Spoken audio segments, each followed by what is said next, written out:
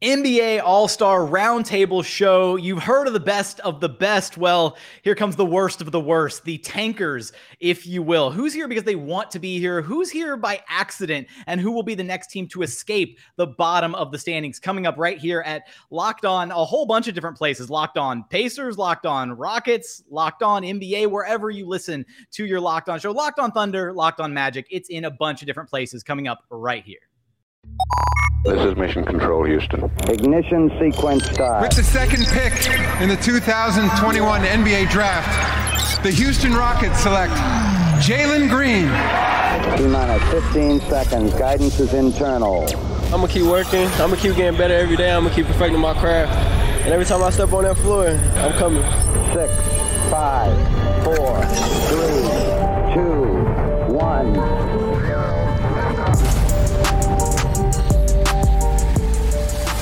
What is up, and welcome to our NBA All-Star Week Roundtable Extravaganza, where we are checking in with the worst of the worst across the NBA standings, the tankers team, if you will. There are some familiar faces here in this roundtable group if you were with us at the beginning of this NBA season. However, we do have a couple teams that have since escaped, and we have a new addition to the roundtable group. Tony East of Locked On Pacers joins us happily, unhappily. Tony, how are you doing over there?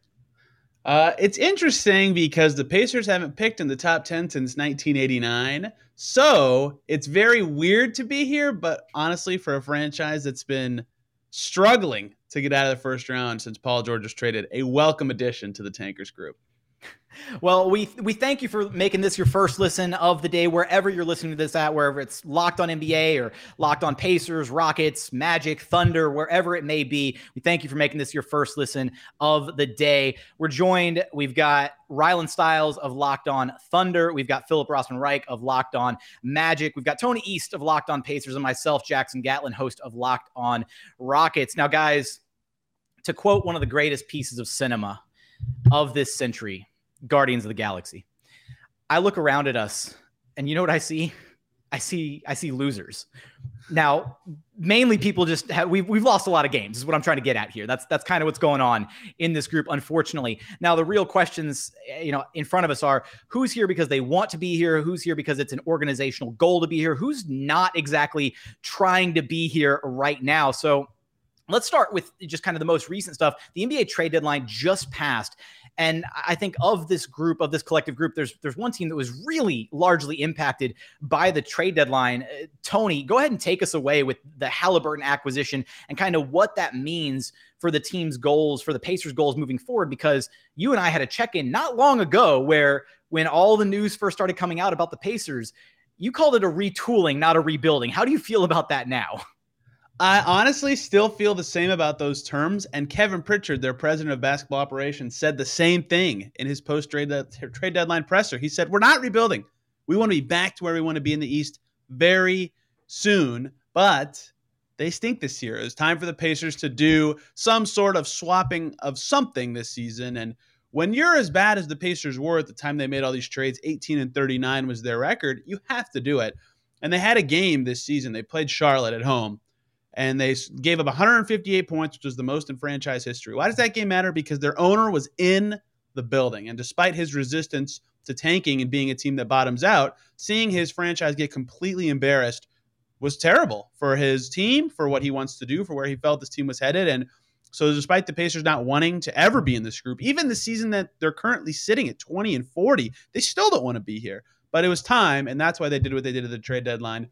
Shipping Karis LeVert out for draft picks, shipping Domantas Sabonis out for Tyrese Halliburton, getting a shooter in the door who fits what Carlisle wants to do in Buddy Hield, getting an asset for Torrey Craig, all types of things that rebuilding teams do and stuff that the Pacers have never done. So it's going to be fascinating to see that despite them making moves that clearly look like rebuilding moves, how they navigate when their president says they're not rebuilding.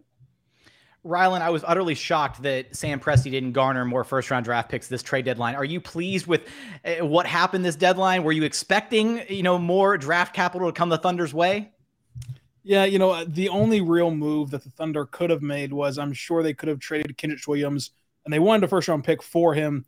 Obviously, they didn't trade him, so they clearly probably didn't get that offer. But the trade of Kenrich Williams could have gone either way. The Thunder really like this guy. He can be a part of the future and help bridge the young core into a more style with his culture-setting defense and leadership. And he said he wants to retire in Oklahoma City. He's one of the few that love the culture of the city and want to live within Oklahoma City. So that also played a part in not trading him away. And past him, you don't really have many options to trade. I mean, Mike Muscala wouldn't really fetch much, and he's another guy who loves the organization, and you're not ready to trade any young pieces yet or draft picks yet.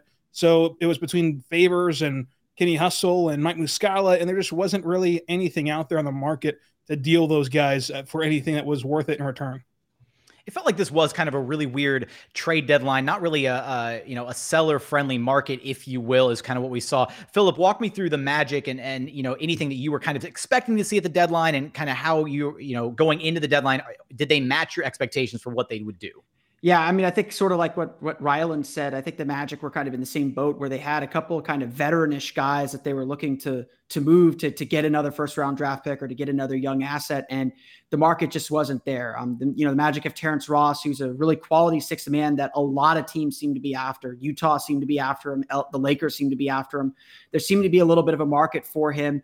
But no one was willing to go to that first round pick price that the Magic were looking for. I think that Joe Ingles injury kind of threw a wrench into some of those plans too, because the Magic probably wanted either a veteran back or to get something in return for him, even if it was just an expiring deal. And then similarly, Gary Harris, he's got a big contract. He's got a big number attached to him.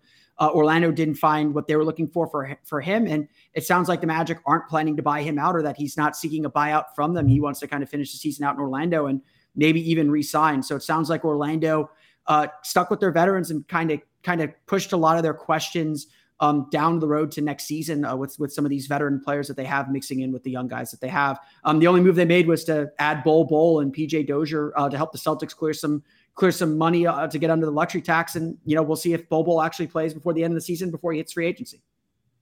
Very similar, the Rockets were in a position where they could have dealt potentially Eric Gordon to a number of contending teams. Ultimately, they didn't like the offers that they did have on the table for him. They made a very lackluster move in moving Daniel Tice for Dennis Schroeder and Enes Kanter-Freedom, and that was not well received amongst Rockets fans. They were very upset that no draft capital was garnered for Eric Gordon. So it doesn't really seem like, apart from the Halliburton acquisition, so congrats, Tony, because he reeled off a stretch of very impressive games just before the All-Star break there. It feels like the Pacers may have just walked into a franchise cornerstone type player. So the Sacramento Kings are going to be the Sacramento Kings, it looks like.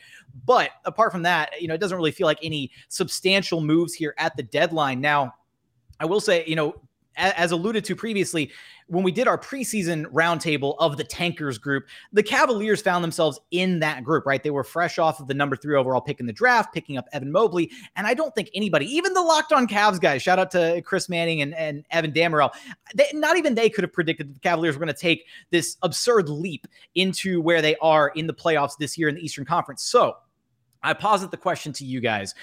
With our current group of this tankers roundtable, who do we see as a team that is potentially, maybe we'll go with most likely, not necessarily a certainty that they make that jump next season, but who out of this group is most likely to take a significant leap next year, a la the Cavs this season? Ryland, what do you think? Not to be a homer, but I think that it is positioned to be the Thunder, just given the fact that Josh Giddey's ascension to this triple-double machine as a rookie that can pass the ball better than anybody we've seen, and his stardom, so to say, in the SGA as an all-star caliber player, plus Lou Dort and the other competent pieces the Thunder have, if they get draft lottery luck, which is we saw last year when they could have had 2 top 5 picks and end up with none. That's a big if. If they get lottery luck and nail that pick, and that guy's also a Josh Giddey type that is immediately an impactful rookie, well, there's not really many ways to tank anymore because all of your players are young. All of your players need time to grow. All of your players need minutes, and you can't shut them down or put in veterans that you just don't have. All of your veterans are quality NBA players right now, and you don't really have those empty roster spots, plus 3 first-round picks coming in this year, plus historic draft capital to go make a trade in the offseason. I just think that they're really well-positioned if they get the lottery luck to just go for it next year if they wanted to, and if they hit the pick. Philip, you going to go with another homer pick and pick the Magic? I will play the devil's advocate and argue the Magic, but I do think it's out of us that are here. I think the Pacers are probably the closest. Like Tony said, they're more of a retool than a rebuild. They've got some established players. I mean, I think that's the big thing. I think Rylan kind of hinted at that with his team. I'll hint on that with my team. They have guys who have proven themselves in the league already, whether it's Tyrese Halliburton, whether it's Miles Turner. They'll obviously bring in a nice draft pick. And of course, they have TJ Warren waiting in the rings. I know he's going to be a free agent this summer, but he's still a really talented scorer. But I'll make the argument for the Magic and why there's at least some reason to believe in Magic here. Honestly, like Orlando's played this whole season with two of their starters out of the lineup. Markelle Fultz and Jonathan Isaac have yet to play this season. There are rumblings that Markelle might be close to making a return. The Magic have kind of made it clear they want Jonathan Isaac to play at some point this season. Why he hasn't is a mystery, but they have some guys, they have some young players, obviously, who have proven themselves as starters on a playoff team at least, who can help this team out tremendously. They've got a ton of young talent who have shown some great growth this year. Jalen Suggs has really started to come around here in the last month or so since coming back from the thumb injury. You take these young players and spin them 40 year. Franz Wagner has had a great rookie season. He should be an all rookie team player. You take these young guys, spin them 40 year. They should get better. It certainly can't get worse. And so I think maybe the Magic are still missing that one guy that the whole franchise can center themselves around. And I think that's going to be what this draft is going to have to be about for this team. So like Rylan said, you're relying on lottery luck, on the lottery gods smiling down on you and the right number combination popping up in the ping pong ball hopper. But I do think the Magic have a ton of young talent that it just needs something to coalesce around to get them back into the playoff picture. Aren't we all just relying on lottery luck at this point? That's kind of what it comes down to. We're praying to the ping pong gods, the balls bounce in our respective markets' favors, essentially. But Rockets find themselves in a similar boat. I'm still going to go Pacers. I think of the teams that are here, the Pacers are poised to make the most significant leap from where they find themselves this season to where they could be next season. But the Rockets are a very hopeful team, right? A lot of talent, a lot of really young, raw players. Half the roster is either in their rookie or sophomore season. They're going to be adding, hopefully, another top prospect out of this year's draft, ideally one of the top 4 candidates somewhere, with so much talent at the top part of this draft. So with that, Tony, everybody kind of already pled their case for the Pacers. So are you going to go in a completely different direction here? Not really. I mean, the team, they have Miles Turner and Malcolm Brogdon on an already established vets. They have TJ McConnell. Philip mentioned TJ Warren, right? They already have some guys in place who are good now. And the Pacers don't bottom out. I don't expect them to continue to do that. Plus, they have a pretty good net rating this year. I mean, better than the Pelicans, right there with the Wizards and the Knicks and the Lakers. Not good, but like way closer to a reasonable thing than where they are in the standings. They've just lost a million close games. So I think it could be the Pacers, and they will try for it to be the Pacers. But also, the Pacers owner said in the middle of the season, no, we're not gonna rebuild. We don't rebuild. I don't tear it down. And then they tore it down. Actions always speak louder than words. Perhaps they get to this summer and they trade away Malcolm Brogdon, they trade away Miles Turner, and they continue down this Halliburton-centered path. And then I wouldn't pick the Pacers. So right now, given who they have and given what it looks like they would like to do, yeah, I would pick the Pacers. But maybe they make some rebuilding moves and I wouldn't. And I would like to advocate for the Thunder a little bit for the sole reason that of the 4 people that are chatting right now, Shai Gilgeous-Alexander is the best player on any of those 4 teams. And that, I think, just naturally leads to an easy ascent when you have the best player in a star-driven league among a group. I don't know if he'll peak at the best player amongst the 4 teams here, but certainly right now and for the next couple of years he will be. And Josh Giddey looks awesome. They still have a lot of other young ascending stuff. So it's not impossible to me that it's the Thunder very soon amongst this group that are the best team. You're going to have a lot of Tyrese Halliburton stands who are very angry at you, Tony. So that's right. just tread lightly here. But coming up, we're going to do a quick check-in on just kind of how the season is going for our respective teams. But first, today's episode is brought to you by Prize Picks. Look, if you're looking for a daily fantasy option for the NBA, then you need to check out the award-winning app Prize Picks. Prize Picks is daily fantasy made so easy. You're going to love it. Just got to check it out. It's so simple. You pick 2 to 5 players and an over-under on their projections, and you can win up to 10 times back on any entry, and it's just you versus the projected numbers. Entries can be made in 60 seconds or less. It's that simple. Prize Picks is safe and offers fast withdrawals. Look, It even allows mixed spot pick'ems. I mean, at the end of the day, look, if you want to make some easy money, right, you can just go pick Rylan. I mean, with Josh Giddey, it's pretty safe assumption. You just pick all the overs on his points, assists, and rebounds, right? Because he's a triple double machine now. Is that right? Obviously, 3 straight, 4 total. As many in his career as John Morant has in his entire career. Shout out Sean.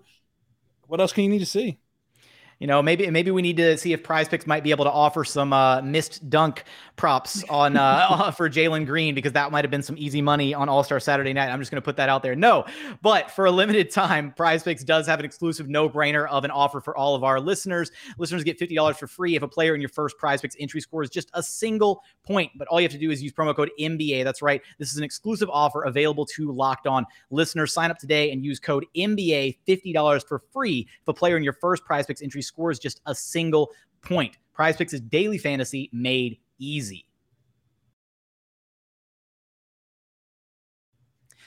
All right, guys. So as far as the season is concerned right now, we've kind of, broached this topic a little bit, but, it feels like a handful of these teams are, essentially here on purpose. And we might just be able to blow past this talking point really quickly. I think Tony East with Locked On Pacers, the Pacers being the only team that is kind of here by accident. Do we all kind of agree with that sentiment? Yeah. Absolutely. Yeah, I figure we just kind of clear the air on that one. But it's more of an interesting talking point is just kind of as far as how this season specifically has gone. Has it gone, accurately to how you'd expect it to go? And what were you kind of expecting coming to the season, and how has it played out in your eyes to this point? Philip, with the Magic, is the season going as you expected it would? Yeah. I mean, I expected the Magic to be one of the worst teams in the league. I thought they'd struggle. I thought they'd have a few more wins. I think COVID hit them really hard in December there for a little while. They had a game where they had to kind of rush people in from Lakeland, and there was about a week there where it was really, really tough. And their schedule's about to lighten up here after the All-Star break. So I kind of expect them to win a few games and climb out of the worst record in the league. But to some extent, I think the Magic have shown all of their youth in every facet. Not only do they have a young team, they have a rookie head coach, and it is really shown. I think Orlando's been really good about kind of sticking to, kind of pointing out the things they've done well and staying optimistic and staying really, really tied together. I mean, I've covered a lot of teams that have not won a lot of games. I've covered a lot of teams that have been at the bottom of the standings. It has been a rough decade for the Orlando Magic. I'm still very surprised and encouraged by just how tied together and how bought in everyone still is. It'd be very, very easy at this point of the season with the record the team has to just kind of be like, okay, we're just playing it out till the end of the season. But these guys have still been working really hard. They're still kind of in each other's corners. Again, I think it says something that Gary Harris and Robin Lopez don't want buyouts. They want to see this thing through this season. And maybe Gary Harris even stays in the offseason. It's still a bit of a disappointment because Jeff Weltman, the Magic's president of basketball operations, said at the beginning of the season, one of our goals was to use this season, a kind of season with no pressure, to reintegrate Markelle Fultz and Jonathan Isaac back into the fold from major injuries. We're already 3/4 of the way through the season, or almost 3/4 of the way through the season. Neither of them are back on the floor yet. And so it's been very disappointing not to be able to get a chance to see what they look like. And I think the Magic just haven't really coalesced around a clear identity yet, which is, something I wanted to see. I just wanted to see like an outline of who this team's going to be. And I don't think we've been there quite yet. So there's still, I think, a lot of work for the Magic to do to just kind of figure out what they're going to do moving forward. You brought up a great point there that rings so true for the current iteration of the Houston Rockets. Is it's a team that's still so very much struggling to find their identity. I mean, obviously this team went on a 20-game losing streak last season, Steven Silas' first season as head coach, worst losing streak in franchise history, and then reeled off 15 straight losses to start this season, which was just, nobody had like illusions of grandeur coming into the season for the Rockets that they were going to be even vying for a play-in spot. Maybe some of the more blindly optimistic like Rockets fans and pundits possibly, but anybody with any sense of like realism was like, no, this is going to be a bottom 3 team in the West again. But nobody expected that level of losing right out of the gate. I mean, things got bad pretty quick. The optics looked rough. Steven Silas was supposedly on the hot seat around 10, losses 10, 11, 12. They started, mounting. And I don't think anybody expected the season to derail quite that quickly. But past that really rough start, I come away thinking that the season's largely gone kind of as expected. Once they got away from that ridiculous 15-game losing streak, they were able to then focus on the development of the young guys a bit more. They got Daniel Tice out of the lineup. They got David Nwaba out of the lineup. They were kind of trying to balance, some of the veteran play with the young guys, trying to, accent the young guys' play. And sometimes that just doesn't work, right? You just need to throw the young guys out there and just let them have at it and really experience NBA basketball. And they're still kind of guiding the young guys with Eric Gordon, but they've really largely focused on development now in this latter half of the season. And that's kind of the impression that I'm getting as we're heading into this final 1/3 of the season. But Tony, how has this season gone differently for you, for the Pacers? Because I'm going to be completely honest, Tony, it feels like Miles Turner and Domantas Sabonis have been in trade rumors for the last, I don't know how many years. So I feel like coming into the season, you almost had to have an expectation that, more of the same old, just more rumors. Are you shocked that one of them actually finally got dealt?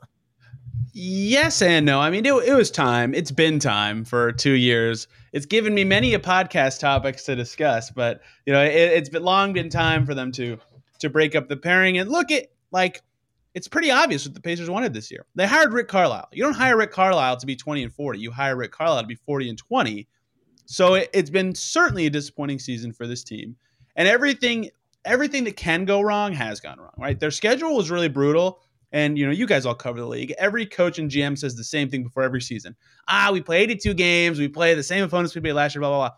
This year, the president, Kevin Pritchard, and Rick Carlisle are like, oh my gosh, our schedule is insane. You never hear that from leaders like that. And then they got hit really hard by COVID. And then Brogdon missed a couple months. And then Miles Turner missed a couple months, right? And then Karis LeVert missed a month at the start of the season. Like every important player's missed time. COVID hit them like the Magic, all at the same time in like a 2-week stretch where they're playing guys that are in the G League, that are flying from Canada into America to play, like at the last second. Like everything that can go wrong has gone wrong. And yet, I still didn't think they'd be this bad. Like I predicted they'd go 500. And that's still possible if they go 21-1 in their last 22 games this season, I suppose. But yeah, it's been nothing short of a disaster here in Indiana. And that's why making the trade to finally break up the bigs happened. I think everybody kind of thought it'd be Miles Turner, but if you can get Tyrese Haliburton, you get Tyrese Haliburton. So certainly disappointing, and for this franchise that never has seasons like this. And I'll be very curious how they rebound. But literally, if you made a list of what could go wrong for the Pacers this season, how could they win 20 of their first 60 games? Basically, everything you'd write down has happened, and so that's how they are where they are. And I think that the optimist view is that none of those things can all happen again next year, right? But maybe they can. They have a lot of injury-prone players, and it's kind of a similar roster that struggled the last couple of years. So we'll see where this team is headed. But certainly nothing has gone as expected in Indiana. Rylan, I mean, are you, as far as with the Thunder and how things have gone this season? Again, I already gave you a jab about Sam Presti and not accumulating more draft capital. But with where the Thunder are at right now, I mean, is it more of the same old, or have there been any surprises in the Thunder season for you? Yeah, not much drama. I mean, this is just a young team that has lulls in the maybe second quarter and the third quarter, and that kind of dooms them the entire game. But they stick together. They're well coached. They have fun highlights. They have the Lakers takedowns in the first part of the season before the calendar year turned over. They've only dealt with a handful of injuries. I mean, SGA has been sidelined since early January, but he says on Instagram he's going to return. JRE's out for 6 weeks, which is a promising young rookie. But all in all, it's a pretty healthy team. It's a team that's playing good basketball. They're just losing because of how young they are. They have a promising young coach. They have promising young players, and they're putting themselves in position to have the best lottery odds they can, and that's really all they're missing. So of all the teams here, I think that this is the most non-drama-filled team, which is kind of biding time to the draft lottery and hoping this time it goes their way and they could kind of move forward from there. All right. So with that, I want to know, and I'm going to put a caveat on this question. Of the teams that are here right now, which team is doing the best job of rebuilding so far, with the caveat you can't pick your own market? How's that? So, Philip, why don't you lead us off? Oof. That is a tricky question. I will say this. I do like what the Thunder have done in kind of positioning themselves. Like like I think Ryland said earlier, Shea Gilgeous, or I think you might have said this at Jackson, but Shea Gilgeous-Alexander might be the best player of the four of us that are of the teams that are being represented here. And, I think all of us can probably attest to. Also, hey, I'm just going to point it out, Philip. Actually, Tony said that, but we both have amazing hair. So I can see how you guys. All of us. I'm going to credit everyone with saying everything. I cover all my bases. Now, as Tony said earlier, Shea Gilgeous-Alexander is probably the best player of the four teams being represented here. And I think we can all attest to this. Like, you can't go anywhere in this league unless you have that kind of star player. It's hard to kind of graduate from the rebuilding phase of your program until you get that star, until you get that guy that you can really build around. You might have some nice flash in the pan years, like the Knicks had with Julius Randle, or honestly, like the Magic had with Nikola Vucevic. Like, those are good players. They can get you to the first round maybe on occasion, but you can't sustain success that way, and you can't get out of the first round that way. You need those star level players. And Shea Gilgeous-Alexander, when he's on the floor, it really feels like he gives all, at least for now, the best chance of getting out there. I also really like the role players that Oklahoma City's put around him. Luguentz Dort is a really good defender. They defend really, really well. They play really, really hard. And again, they're just maybe missing that one piece.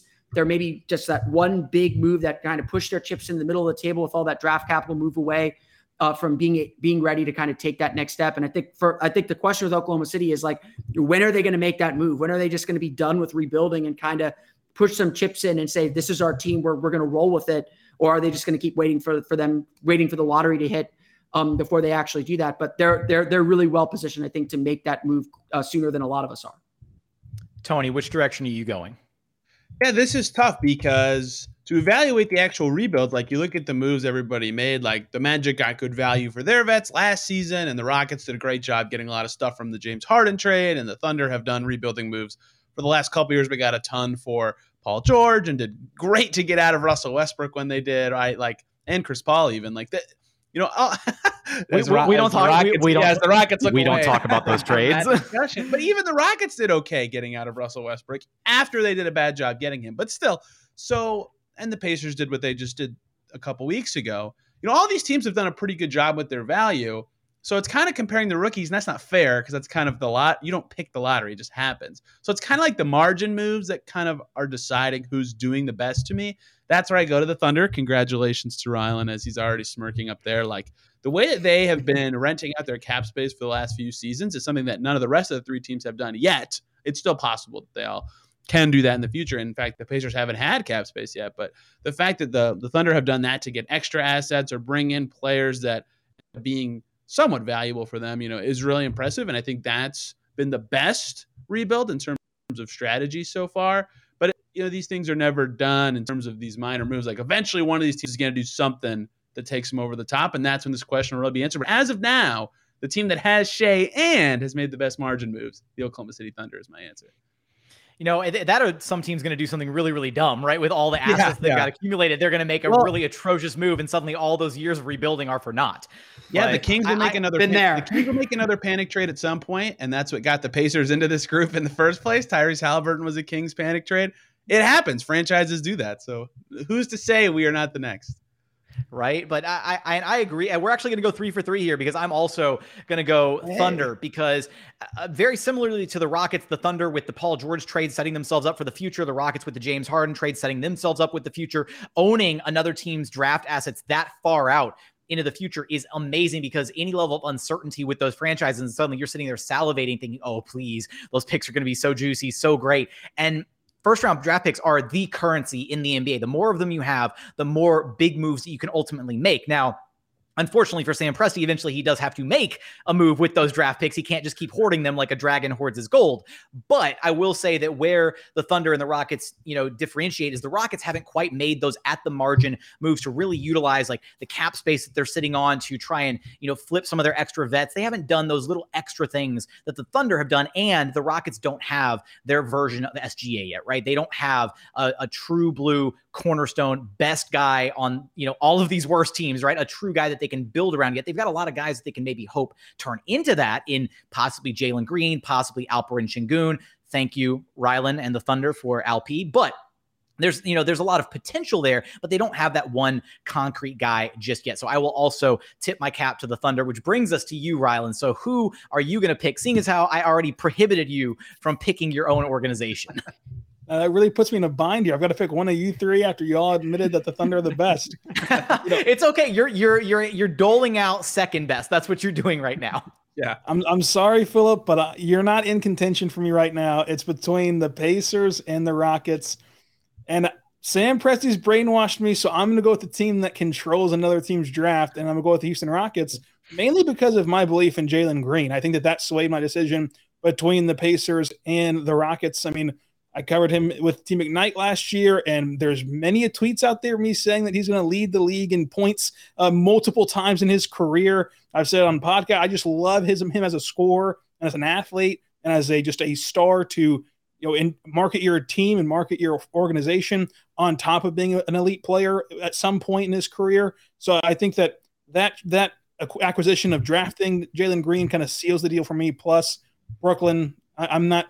No one can predict how they're going to do 5-10 years from now, obviously, with all these draft picks that the Houston Rockets have. And, of course, Şengün, who's the one that got away from the Thunder in that trade. But that trade is still an interesting one for Oklahoma City, plus all their other young players like Josh Christopher even is a really nice player. Jae'Sean Tate, is he still young? He's 50 years old. Who knows? But I do like Lockdown Rockets and then the Houston Rockets over there as the second best rebuild of us four. What is Jae'Sean Tate now, the Thon Maker? Is that what's happening? Is he the guy whose age we just don't know? All right. Well, coming up, I like to think of him as the Malcolm Brogdon of the group. Okay, there we go. All right. So Jae'Sean Tate's the Malcolm Brogdon of the Tankers. Well, no, wait. Malcolm Brogdon's in the Tankers group now. This is no fair. We need to have the one old man as a rookie. As a rookie, he was an old man as a rookie. Okay. Chris Duarte is on the Pacers right now. There you go. So this is just, we've got a Pacers theme going here. Now, with that coming up, we're going to dive into probably the part that everybody in this group is most looking forward to, and that is the draft and the future of these organizations. But first, today's episode is brought to you by Bet Online, because as football might be over this season, we've still got basketball in full steam for both pro and college hoops. You've got all the latest odds, totals, player performance props to where the next fired coach is going to wind up landing. BetOnline.net is your number one spot for all of your sports betting needs. Guys, I've got one gripe, and that is that we need to get some tankers bets going on BetOnline, because we've got top of the division, top of the conference, championship odds. We need some tankers bets in there, right? We need to get a tankathon sponsored segment in there for BetOnline.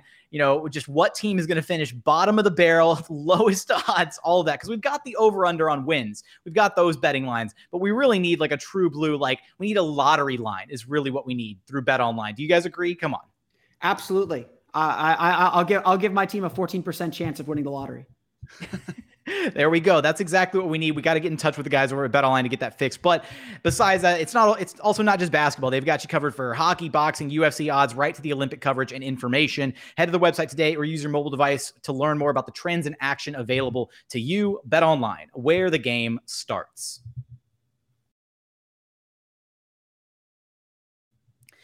Alrighty, guys, final segment here. And this is the part that I'm sure many of you are looking forward to. I know that I look forward to it every single day that I crank open Tankathon and run a simulation just to see where the Rockets wind up. So that's as good a place to start as any. How often do you guys open Tankathon on your computer? Is it on a daily basis? Is it on the hour? Is it every time you sit down to record a podcast, you make sure to have a Tankathon tab open? Tony, you're actually the freshest face in this group. So have you become accustomed or acclimated to the love that is hitting that Tankathon spin wheel? It becomes addicting after a little while doing it.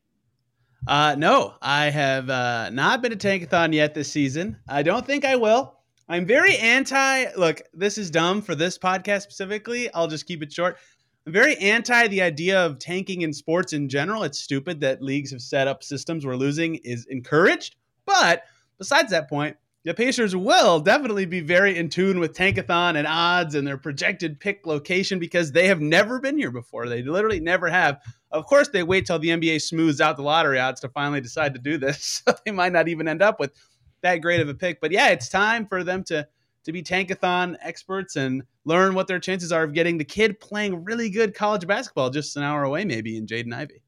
It's time for you to become a tankathon expert, Tony. We're going to indoctrinate you. We're going to force you. This is peer pressure. Yeah. You know what? In fact, Tony, I need you to open Tankathon on your computer right now because I was going to do the spin for us later, but we are going to do a Tankathon spin to wrap up this show. And that'll be our parting gift it'll be Tony East's first ever Tankathon spin.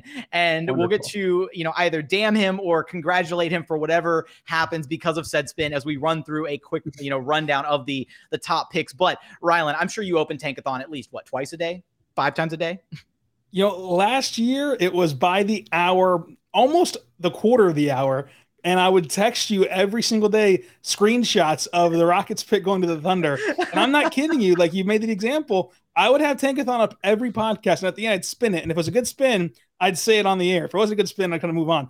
But the thing about it is this year, I'm down to once a week because of how bad last year went. Last year just ruined me because every hour I'd be spinning it, and it looks so good. 2 top 5 picks for the Thunder. Everything's marvelous. And then lottery night comes, and they don't get a top 5 pick at all, much less 2 of them. So that kind of took the wind out of my sails a little bit. Exactly, from Tankathon. So I just do it once a week now, and I'm probably going to start ramping back up because I'm an addict. I'm a degenerate. But as of right now, once a week. Rylan said he had to wean himself off. What about you, Philip? I promised, since we were at the All-Star break, that I would post 1 Tankathon spin per day.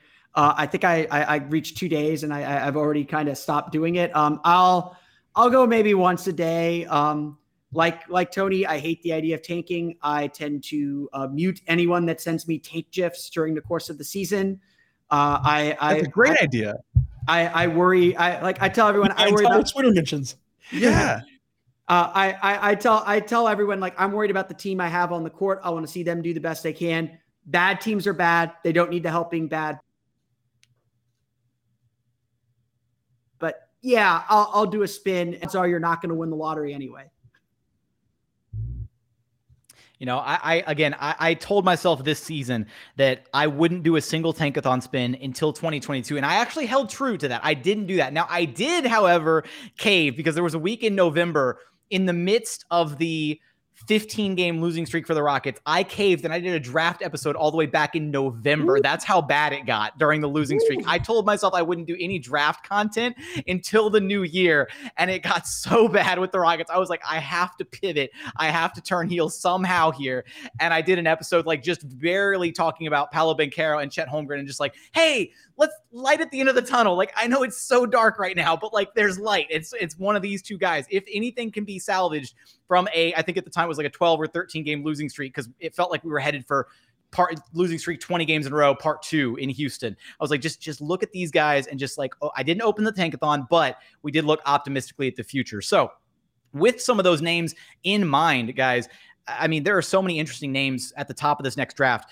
Who do you think should be the number 1 overall pick? And then conversely, which player at the top of the draft do you want to see your team take, and why? Let me go with you first, Rylan, because I think the Thunder, potentially might have the favor of the basketball gods this year, seeing as how they were betrayed in this last year's draft. I'm not going to undermine my own team's possibility of scoring a top 3 pick, but it feels like the Thunder are owed a little bit this season. I mean, just let Daryl Morey completely off the hook with some random top 4 protection. Who would have thought? Why did he even protect that pick is my question. What a smart man he was. But, I mean, it's so interesting because the Thunder have such this weird, versatile team where you have SGA and Josh Giddey, both want to be point guards. SGA's been able to play off ball before in those 3-guard lineups his first year in Oklahoma City when you play with Chris Paul and Dennis Schroeder. And so he's comfortable playing off ball. You don't want to limit yourself. Dennis Schroeder. Sorry, I'm just going to throw that in there. Hey, they were a top team that year, I might add. But you don't want to limit yourself in any way. But I just can't stop envisioning Jabari Smith on the Thunder on draft night. And with that core together, now they're not going to go win a title next year, but you're running out of ways to tank whenever you have all these what look to be quality, really good upper echelon young players, to where you get closer and closer to the play-in by the day. And for a team with historic draft capital, the closer you get to that play-in/playoffs, the easier it is to go get a disgruntled star who's out there around the corner always in the NBA. Philip, who are you eyeing with that number 1 pick for the Magic? I have Jabari Smith as my clear cut number one guy at this point too. Just his ability to score, his ability to just shoot jumpers at his size is just really impressive. I think he's got the smoothest, most complete, kind of most unique game. And like I said, like kind of the big point of all this is go find your star. Where if you're drafting number one, you're not worried about positional fit. You're not worried about kind of making you fit what you already have. Their roster needs to fit around the guy that you pick at number one.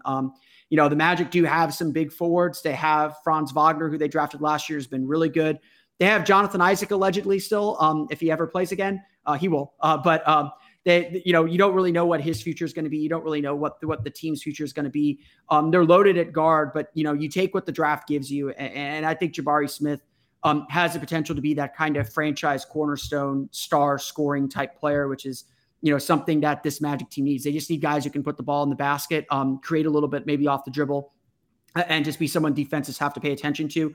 The way Smith's shooting has developed this year, 3-point shooting especially, has been really, really impressive. I don't think it's a coincidence that he is I don't think he's a consensus number one. But I think he's pretty close, the closest thing we have to a consensus number one at this point of the draft process.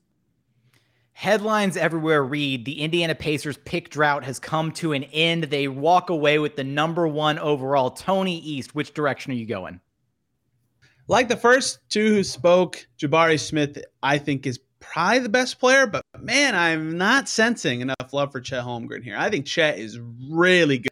I haven't caught Gonzaga a ton, but when I have, his defensive instincts are just so impressive to me. He reads the game really well, and kind of pattern recognition translates even when your athleticism and strength aren't quite there yet. So I think his defense will be really good pretty quickly, as quick as defensive centers can take. That always takes a little bit of time to keep up with the NBA. His offense will come around. He's already a good shooter. So yes, he's very skinny. I understand why people are hesitant on him in general, but I think when he bulks up, he will be a very good NBA player and a very, very good defensive center. Miles Turner only has 1 year left on his deal. And like Philip said, these teams are bad for a reason. You pick the best player available at the top of the draft if you have the number one pick. Chet deserves a lot of mention in this conversation, up there with Jabari Smith. But those two, I think, would be who I would be looking at 1-2 for Pacers. I'm actually largely in the same boat. I'm right there. I've got Jabari Smith just edging out Chet Holmgren right there at the top. My big board currently actually falls. We've got Jabari Smith. We've got Chet Holmgren. I've got Jaden Ivey over Paolo Banchero, which seems to, in some circles, that's a hot take. But with that, if I'm the Houston Rockets and the Rockets walking away with potentially a number one pick in this year's draft, I would have my eyes set firmly on Jabari Smith. It feels like he's got that, like, maybe not like full-blown superstar potential, but a guy with that level of shooting, size, athleticism, defensive potential, all like the makings of a top-tier NBA player. Maybe not the guy who's ever truly knocking on the door of superstardom, but a guy that you absolutely want to be able to pick up and you would feel incredibly good with about walking away with the number one pick in the draft. Now, is there a guy, you kind of hit on this, Tony, but talking about Chet Holmgren not necessarily getting enough love, but is there potentially a guy getting almost too much hype in the draft process this time around? And for me, actually, that guy is Paolo Banchero. I'm not completely sold on him. I'm not going to say that he's not going to translate at the next level, but I feel like at this point, it's almost he's overhyped to an extent, right? I see that he's going to have an incredibly high floor, arguably the most NBA ready prospect, I think, potentially of the bunch, but I don't see his potential ceiling as nearly as high as the other top three prospects, with this being kind of a consensus top four draft. Rylan, what do you think? First of all, I think that Poku walks that way Chet can run, but I can see the wait. Does Chet have a fanny pack? That's right. I can see the concern about the ceiling, especially with Paolo. I think that he's a really good player, but whenever you're in the position that these teams in this podcast are in, you really need a higher ceiling and you really need to find your blue chip star. And so I do agree there that maybe for these specific teams here, it'd be best to go in a different direction if the lottery shakes out the way it should. Now, if some play-in team finds a way to leap up with their 2% chance, then that conversation changes a lot. But I think that you are right in this case. Philip, what about you? Yeah, I mean, I would say this first and foremost. I think there's kind of been established a clear four, like the four guys that we're talking about right now: Jabari Smith, Chet Holmgren, Paolo Banchero. and Jay Ivey. I think that at this point, it feels like they have kind of separated themselves from the pack. I think there's some interesting guys beneath them. There's the Memphis kids. There's the G League Ignite kids. There's Johnny Davis from Wisconsin. There's a couple other players that are interesting, but I think we've got a very clear 4 at the very, very top of the draft. It might be me because I've been going through the Mo Bamba experience for 4 years, and it's been a lot of frustration. And I'm not saying that Chet Holmgren is going to have the same struggles that Mo Bamba has had, but I am a little bit scared of just the really skinny big man. I will say this. I think Chet Holmgren seeks contact out a lot more than Mo Bamba does, even if he can't take the physical punishment quite yet. And so I think that's a really good sign. Mo Bamba is still a little bit sheepish around contact, and I think that's why he's had a lot of the struggles that he's had. Like you all said, Holmgren's defensive instincts are a lot better. He doesn't just rely on his length. He's actually out there making plays. But, the NBA is a man's game. And I think that, if you're drafting Chet Holmgren, you're going to need to be patient. You're going to need to really manage him well. And I think you do have to be a little bit afraid of what if he can't put on the weight? What if he can't kind of take that step physically that you need him to take to be a really key player? All of a sudden now, you're not only waiting another year, probably going through the lottery ringer one more time, but B, you put a big investment in him. And if it doesn't pan out, or if he deals with injuries, or, you get a Kristaps Porzingis situation where you're dealing with a lot of injuries where, there's clear talent there, but he just can't stay on the floor, then you're in a little bit of trouble there too. Tony, anybody overhyped right now in your eyes? Not really. I like Paolo a little more than you all do, apparently, but I like all the top 4. I agree with all of you that it's really a 4-player draft. The only, I guess, opinion I would have that feels maybe a little different than consensus. I do agree there's a clear top 4, but I think the between 4 and 5 is like huge this year. Humongous between 4 and 5.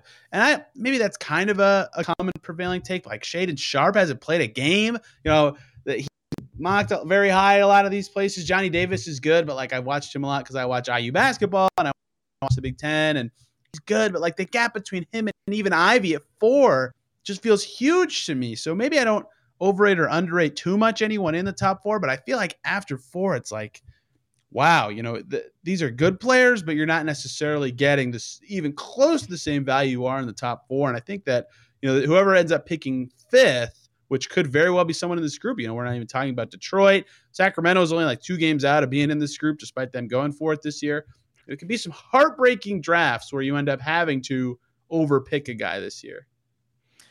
All right, Tony, with that, you're going to be the one to take us home. We're going to do your very first Tankathon spin ever. So let's click that sim button and see who we got.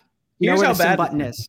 Is it just tankathon.com? Yes. Oh, he didn't even pull up the page. Come on, Tony. I told you to pull up the page. I'm ready. 10 I'm on minutes it. ago. I have found it. Let's go. All right. Page. All right. Our lottery winners. No one in this group. That is unfortunate. Seriously? Top four. The lottery winner was the San Antonio Spurs, and then Houston 2nd, Orlando 3rd, Detroit 4th, OKC 5, and the Pacers at 6. Not a great day for me and you, Rylan, but I'm sure our Rockets and Magic hosts will take that.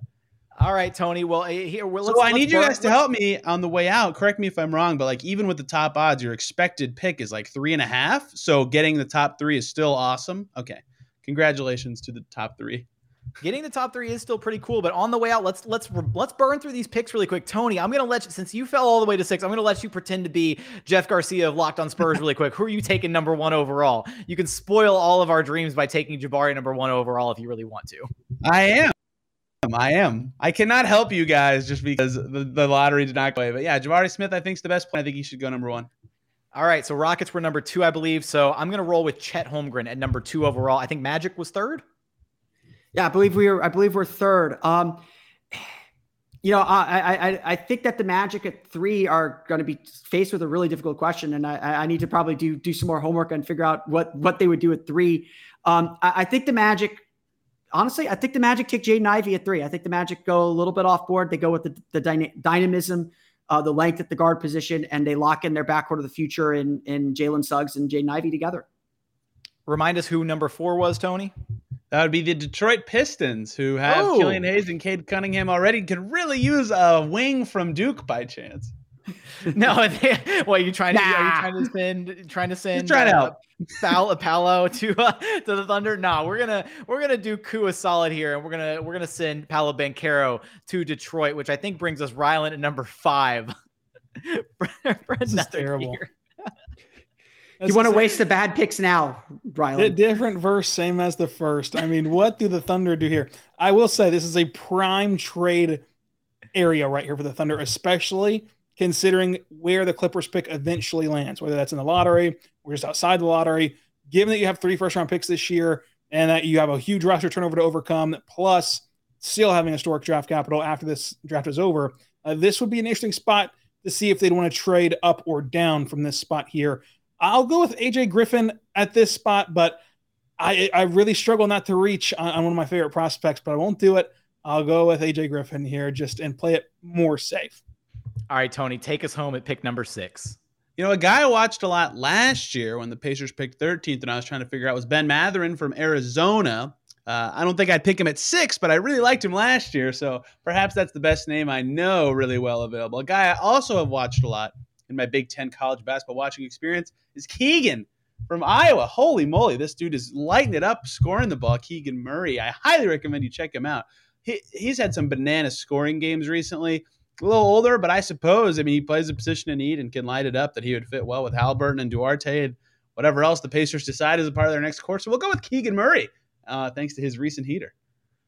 That's going to round out our Tankathon spin, the very first ever Tankathon spin, well, not quite live on air, sort of live on air for Tony East of Locked On Pacers, but that is going to do it for our Locked On NBA crossover roundtable. Again, you got Tony East Locked On Pacers, you got Ryland Stiles Locked On Thunder, Philip Rossman-Reich Locked On Magic, and myself, Jackson Gatlin of Locked On Rockets. As always, thank you so much for checking out all of our shows, whether you're on the Locked On NBA feed, the Magic feed, the Rockets feed, the Thunder feed, or the Pacers feed. Thank you for checking out the shows. Thank you for making them your first listen each and every day. If you haven't done so yet, please consider subscribing wherever you listen to your podcasts, Apple, Spotify, Google, brand new Odyssey app, free and available on all platforms. Also, be sure to check out the shows on YouTube. Just go to YouTube, search your respective Locked On show, hit subscribe, like, comment, drop your notes for all of us. Which draft picks are you most excited about upcoming in this draft? Is Jabari Smith the consensus number 1, or did we get that completely wrong? Let us know in the YouTube comments. But as always, thank you so much for watching. Thank you so much for listening. And we look forward to having you back right here at all of our respective Locked On NBA shows, your teams every single day.